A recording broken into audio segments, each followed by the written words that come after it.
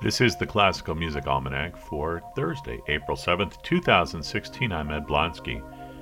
The Classical Music Almanac is produced through True Men Ministries, and you can donate to True Men Ministries and help keep this podcast going, as well as the blog at classicalstream.wordpress.com. You'll find a link for our GoFundMe page there. Birthdays on this day include in 1820, Alfred Mellon was born, an English violinist, conductor, and composer. Played violin in the opera and other orchestras, and afterwards became leader of the ballet at the Royal Italian Opera in Covent Garden. Happy birthday to Leif Ove Ansens. He is a Norwegian pianist as well as a well-known chamber musician. He's made several recordings for Virgin and EMI Records. For his Beethoven Journey project, he performed and recorded all 5 of the composer's piano concertos with the Mahler Chamber Orchestra, released on Sony Classical. Premieres on this day include in 1786, Mozart's Piano Concerto No. 24 was premiered in Vienna. Mozart conducted as well as soloist. And in 1805, Beethoven's Symphony No. 3, the Eroica, was publicly premiered in Vienna at the Theater an der Wien, for which concert the announced theoretical key for the symphony was D sharp major in 9 sharps. However, it was given a private premiere the year before for Beethoven's royal patron, Prince Lobkowitz, at the Castle Eisenberg in Bohemia.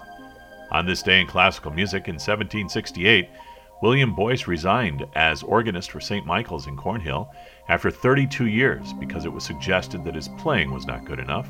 In 1805, Lorenzo da Ponte, librettist for some of Mozart's most famous operas, skipped town and made his way to America to get away from his creditors. In 1886, Franz Liszt gave a private performance for Queen Victoria at Windsor Castle. In 1917, Sergei Rachmaninoff gave a series of 3 epic concerts at the Bolshoi Theater featuring his own music, as well as music by Tchaikovsky and Franz Liszt. This would be his farewell to Russia, as he would leave his homeland as the Russian Revolution came to a head a few months later. In 1920, Alice Elgar died of lung cancer in her husband Edward's arms.